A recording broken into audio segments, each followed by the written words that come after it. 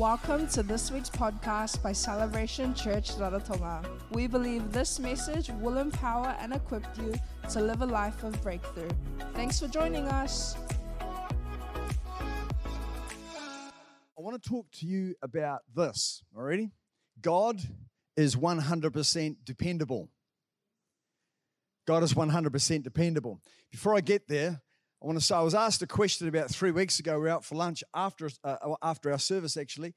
And the question was by a prominent man. You'll know this guy on the island. And he said to me, is this Revelation 13? And I said, no. I said, Revelation 13 is in the context of the 7-year tribulation, which is to come in the future. And it's primarily about the Antichrist and what we call or what we know as a one world cashless society. So you don't have to worry about that. I said that's in the future. It's not now, okay? But I said it could be Matthew 24, which the Bible talks about that as the beginnings of sorrows. Matthew 24, it talks about there will be wars and rumors of wars. And this is Jesus talking. And he says there will be pestilence or plagues. There will be earthquakes in diverse or different places. There will be a nation or a kingdom will rise against kingdom. In other words, political forces against political forces. And then it's got this. There will be nation against nation. The word there comes from the word ethnos. It's ethnic community or ethnic group against ethnic group. That'll be manifesting or demonstrating itself before the Lord comes. And but Jesus says this. He says, do not be troubled. Amen. How about that? Don't be troubled. In the midst of a plague, in the midst of earthquakes and traumatic earthly dynamics, do not be troubled. Thank you, Jesus. And because do not be troubled, it actually means to do not fret. Another word there, shoved in there in the original, it actually means do not be interrupted. That throws a different light. In other words, though there's plagues, there's pestilence, earthquakes in diverse places, there's scarcity of food on the land, as judgments are going to be coming, as the beginnings of sorrows or the birth pains before the great events take place and later on, then it says, don't be interrupted. And I want to ask you the question, don't be interrupted at what? Don't allow life and the storms of life to interrupt your relationship with Jesus. Don't allow life and the storms of life and adversity to interrupt your mission. Okay, the calling of God. Sometimes these things we can so listen to what media has to say, and it's so in the forefront that it's almost we idolize the opinions of the experts. But I say there's only one expert, there's only one CEO of the planet, and his name is Jesus Christ. The Bible calls him, he's the captain of the host, and that's the Lord. And I'm interested in his opinion. Now I want to say that somebody says then, did God create COVID-19? I don't think so. I think it happened, and there's all sorts of theories and that and conspiracies if you're online listening and bits and pieces. But let me say this. I do believe God takes advantage of crisis because he sees the world through the lens of the church. That's how God sees us. He sees the whole world through the lens of his people, through the lens of the church. He has you in mind. Okay, that's important for us to understand that. Has us in mind.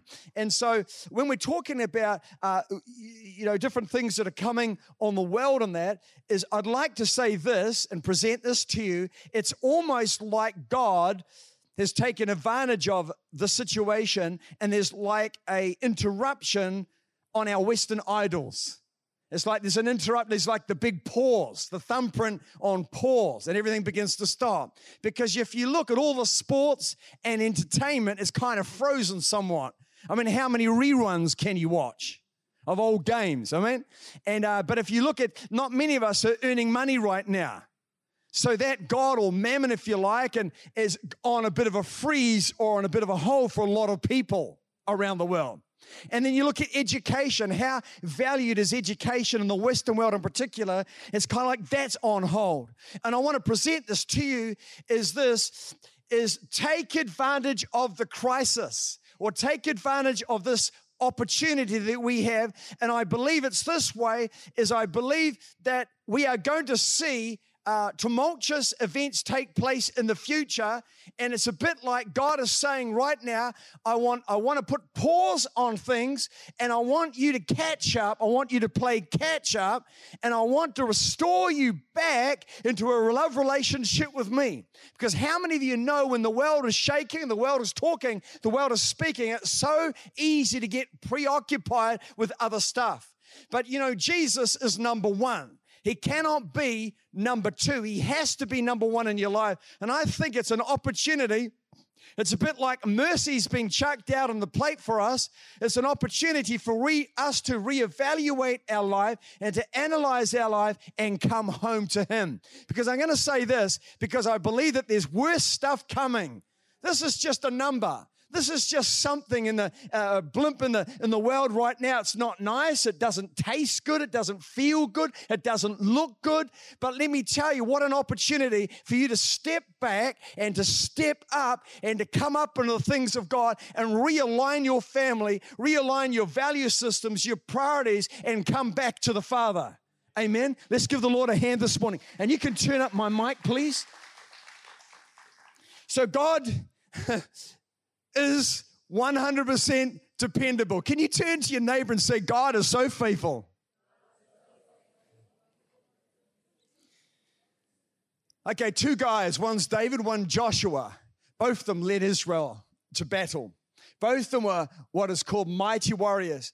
David, he's now an old man, and this is how he speaks it. He says in Psalms 37:25, watch this, I have been young, and now am old, yet I have not seen the righteous forsaken, nor his descendants begging bread. David never saw it. I haven't seen it either, but David never saw it. And it's like in Joshua 23:14, our opening scripture also, Joshua's speaking. He's an old guy about to die. And this is what he says, analyzing the goodness of God.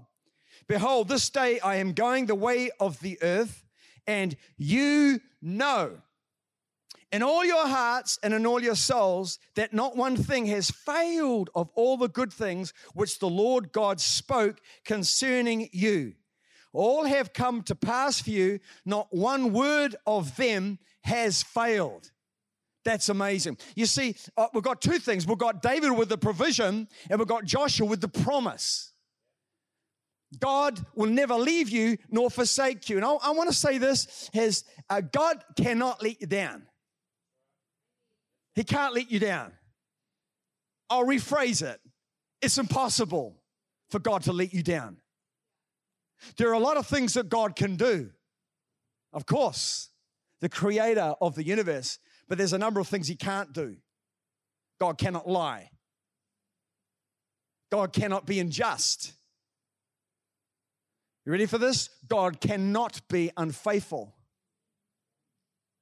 In fact, the Word of God says this, and it says this, is that when we become faithless, He remains faithful because He cannot disown Himself. It's actually contrary to the character and the nature of Jesus Christ, God, to be unfaithful. It's not in Him. How many of you have ever had the sword of betrayal go through? You've ever had that before? How many? Come on now. How many of you have ever had a bit of a betrayal? You get a bit of a serve by somebody let you down someone. Please don't put up your hand. Maybe I should put up your hand. Maybe I should ask you, hey, put up your hand if you've never in life been betrayed. Well, you need to write a book of miracles. Every one of us at sometimes, I was saying the other day to somebody, and I said, betrayal goes where someone puts the dagger in at the least time you expect it, and you're expecting it from someone that it's just like, from you? From you? My wife? No, from you? It's the dagger. But also it's this way, is betrayal is someone walking away from you when they should have stood with you. Do you understand that? When, man, you were lonely in the battle and you needed support, you needed people to stand with you, and it's very easy. The Bible says, anybody can say, I love you, but a faithful man is hard to find. And what you want people standing with you in your hour. That's faithfulness. Now look, you might have had the sword go through you. You might have been ridiculed, ostracized, or marginalized, or people make fun of you, or people not stand with you who should have stood with you. But I want to say this, Jesus Christ is not like that. You got to understand that. And the reason why we're going to have to understand Jesus' faithfulness is because we're going to need to draw on it in the future. Because there are so many people this way that you look at their ministries and say they have great faith. The reason why people have great faith is because they serve a great God. I want to put it this way. The reason why we have great faith, or people do exploits, you think, how did they do that? Such risk takers in God, and it's amazing, is because they have a revelation on the goodness of God. They have a revelation of God's covenant. Going back into David, you remember David and Goliath? And David was incensed by the audacity of this 9'9" freak man who begins to terrorize Israel.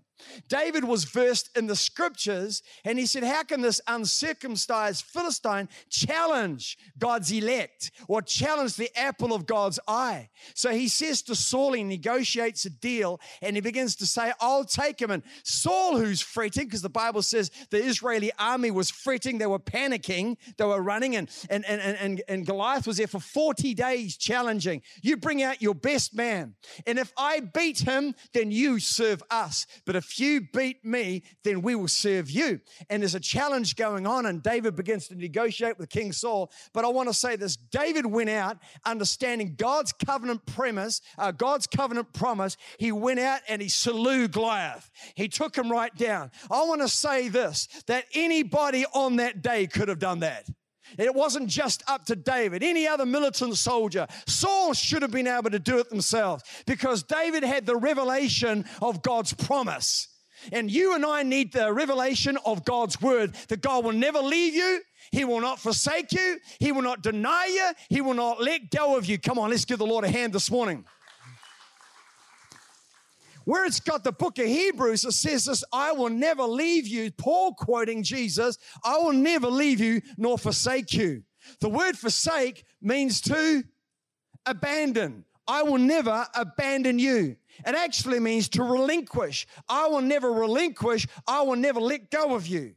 So in your crisis, I want you to know there's someone that's standing with you, routing for your cause. There's someone that's with you. The Bible says, if God be for us, no man or nothing can stand against us. I love what Paul said, because we get afflicted by fears. Fears can flood our heart, but so can faith.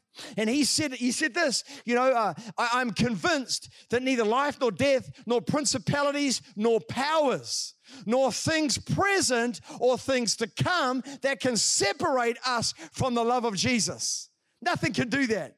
And the reason why I think the whole area of God's faithfulness is critical for us is because we're going to have to draw on it. Come on now. These are small battles for the universe. If you read your Bible properly, these are small battles. COVID-19 is a small battle. It's a small battle for this world. It's not a big battle. Man without God always frets and always goes straight to the natural, always hits the panic button. This is a small battle. This is the time for the church to have a voice, for the church to be strong, the church to set the example, to set the pathway. We're not tales being thrown around by media. We're not tales being thrown around by people's opinions of fear and terror and insecurity. We aren't like that. What we are, we're supposed to be Holy Ghost giants in the midst of a crisis. We have the answer, and you got to walk with that answer. I was thinking the other day, and I say this, and I think this, and I think we need to keep on preaching about the authority of the church, the authority of God's people. I had people say to me, and they say, Pastor, will you pray for me? And I think to myself, man, I can't a magic wand over you. You pray for yourself. It's like, what's wrong? Respectfully, I know I'm not talking to you, I'm talking to somebody else out there. But you pray for yourself. What's wrong with your prayers? Does God not listen to you? When your name comes up as a petition or request, is he not listening to your name? Is he not listening to you? What's wrong with you? Are you blood-bought? Are you a child of God? Then what's wrong with your prayers? But we look to the pastor, we look to a senior leader or an elder, please pray for me. And I understand supportive prayers and stuff, but there is a place in God where every individual begins to take on a Goliath. Those Goliaths are marked out with your name on it. You've got all the authority invested in you to actually overcome and slay every difficulty. In fact, the Bible says God will not even allow you to go through a temptation that you and him can't even endure together. He's already done it. He's already fleeced, dealt to, stripped apart, annihilated every temptation. He's done it, and he's partnering with you. Come on now, let's give the Lord a hand this morning. God is good. He's 100% dependable. He's faithful for his provision for you. He's faithful for his word for you, his promise. He won't let you down. Hey, I was thinking this, out of all the names that God has given, man, I Googled, I thought, well, how many names does God actually have? So many were saying 100 and some were 72, and somebody came up with 955. 955 names that God has been given, God the Father, God the Son, God the Holy Spirit, has been given in the original and Greek and Hebrew, but 955 names. We'll just go for the 100. God has been given, we know more than 100, it's safe to say. We'll take the middle ground. But you know, in Revelation there, in Revelation 19:11, it says, "Now I saw heaven open, and behold, a white horse. And he who sat on him was called Faithful and True. And in righteousness he judges and he makes war." That's a different message for sure. He is called the Word of God in the same scripture, and he's given a name on his thigh, which stands for authority that nobody knows. The Greeks used to say if they knew your name, they had dominion over you. So he comes back, nobody knows the name except him. It's on his thigh and it's on his cloak. Rides with the angelic host behind him. But he is called and he comes back as faithful as true. Hey, why didn't he come back as graceful or loving or goodness or purity or holy? I've got a list of names that I chucked down there, and I wrote down a whole lot of names. Why didn't he come down? How come God, he had options is what I'm saying. Jesus had options. I mean, you could have been called. You could have been called. What could you be called? You could have been called the healer, the deliverer, the mighty one, the chief apostle, the first and the last, the firstborn of all creation, the cornerstone, the great I am, the merciful one, the gracious one. But no, he comes back as faithfulness and true.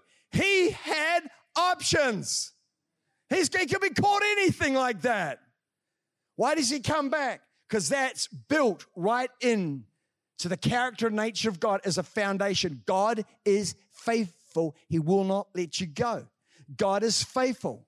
God is faithful, full of faith. Faithful, dependable, reliable. He's going to be with you. He'll never leave you nor forsake you. Now, everybody in this room says amen to that. Amen? I just heard everybody give a witness. We all said amen in the assembly this morning. But how come when it comes to the government coming down and saying that, we can't earn much these days, we begin to get panicky? Well, so help me. I thought that God was supposed to be faithful. He's supposed to back my act and provide for me, never leave me or forsake me. I believe that in my head because that's what I'm taught in this church. I'm taught that in Scripture, but then when it comes to practice and outworking, we begin to shake on the inside. We begin to fear for our children. We fear for things like, I don't want to be on the shelf all my life. I don't want to be lonely, and I don't want to get sick, and I don't want my wife to go out with somebody else, and I need the money, and I don't. But you know what happens? We get stricken with insecurity, stricken with doubts, stricken with uncertainty and fear. It does come like an arrow, and we begin to panic, get nervous. But I'm telling you what, in the midst of the battle, Jesus is always standing with confidence. In the boat, remember? He's sleeping in an hour of crisis, speaks of rest. We've taught that. But how come it is that we get nervous? How come it is we get fearful? Now, Paul the apostle did. Paul got nervous. Paul had fears. Remember, he said outside was adversity, inside were fears. I didn't come to you with words, awesome words, inspiring, cool words, eloquent words. I came to you with fear and trembling, but I came to you with a demonstration of the Spirit of God. You see, Paulie was nervous, but he leaned on God. He wasn't subject, he didn't allow it to have dominion over him. We get attacked with insecurity. We get attacked with rejections. We get attacked with fears. We get attacked with uncertainties. But we lean into God's faithfulness and we lean away from the fears. We lean away from the suggestions of the enemy. We repel all of that and we say, I'm not listening to that stuff anymore. It's not going to have dominion on the church. It's not going to have dominion on God's people. It's not going to have dominion on me. Now, listen to me. Listen, this is supposed to be a church of great faith and mighty in battle. But sometimes I think we're little mice dressed up for battle. Rats at best. Perhaps even opossums. Graduate to cats and dogs. No, we're mighty men. We're mighty women.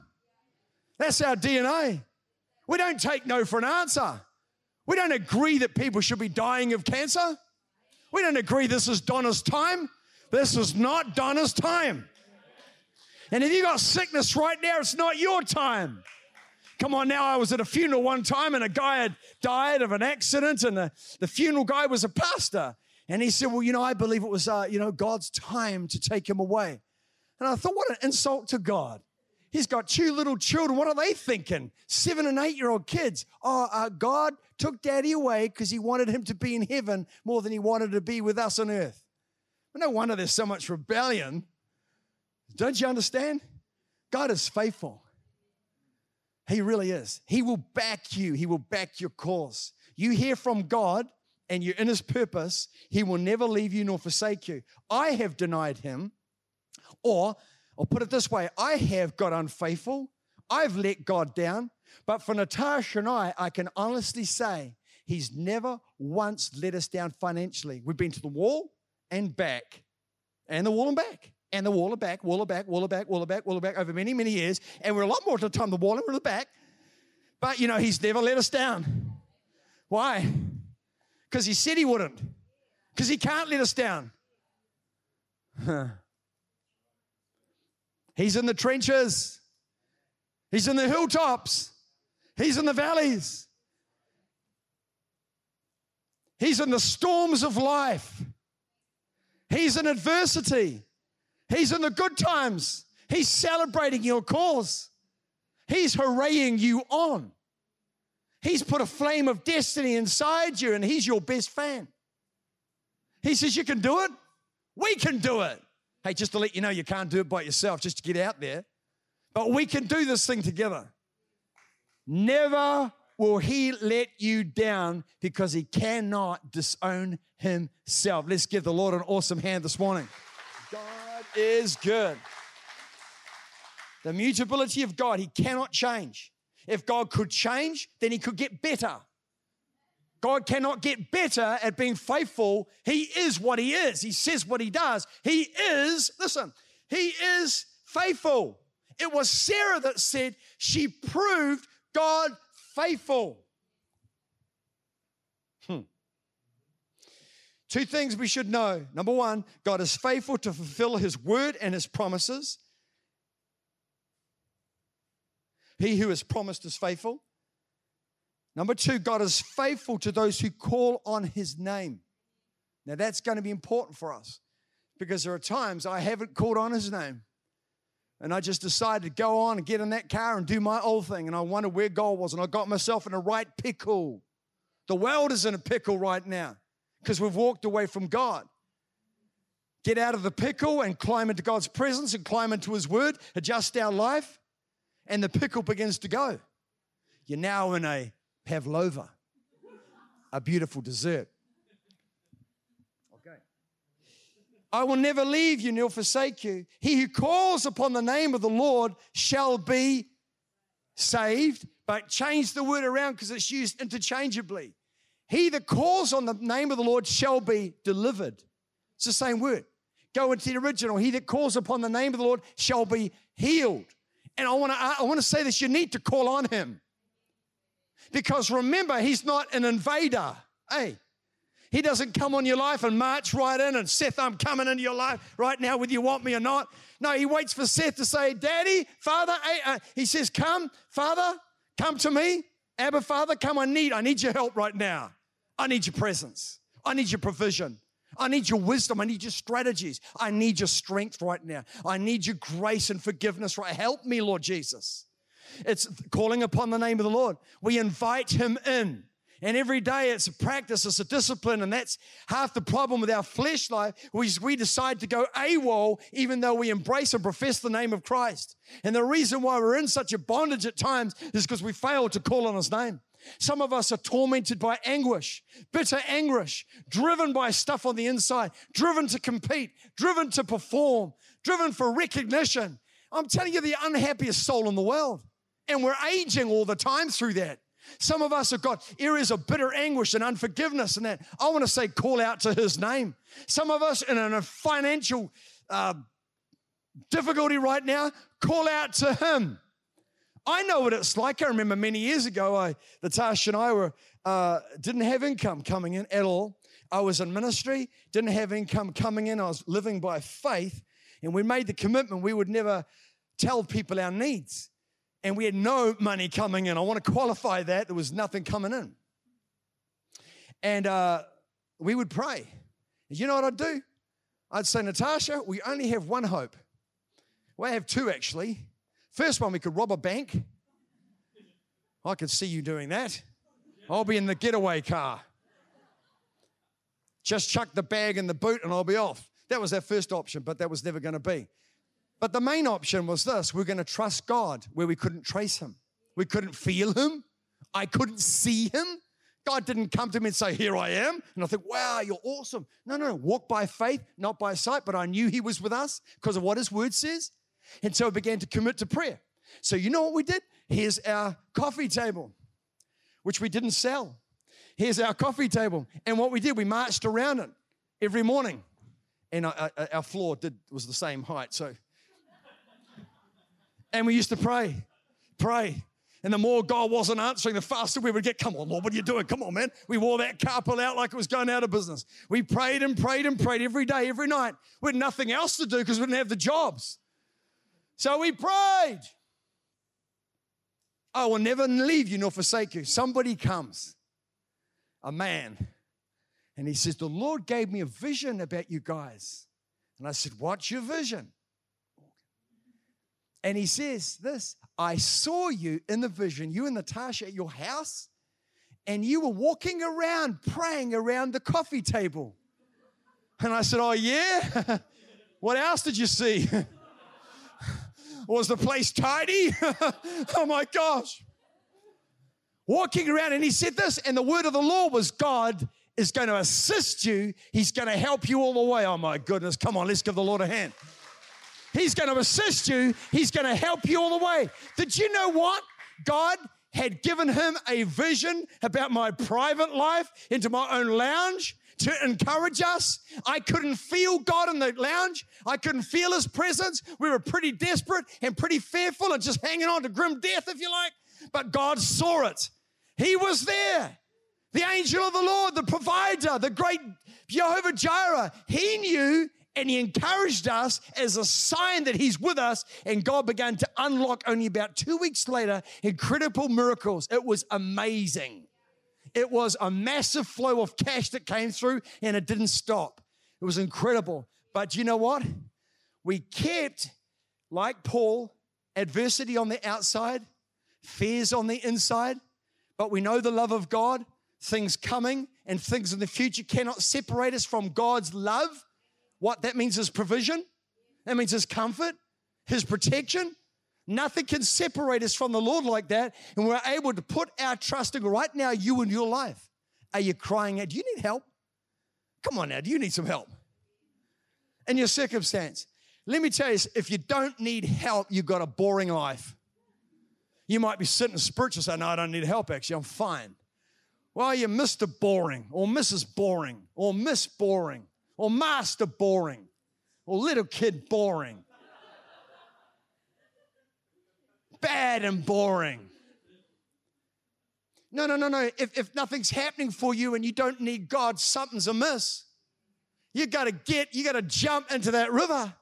You got to jump into the promises of God. You've got to push out well beyond you, well beyond your resources, so that if God does not come through, you are sunk.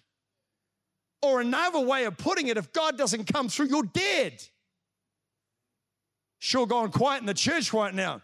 But that's the problem, is we live contained, average, nice-looking lives where it's just about us and us four and no more. I'm telling you, you need to get out there so that you need God, that if God doesn't come through, you're desperate.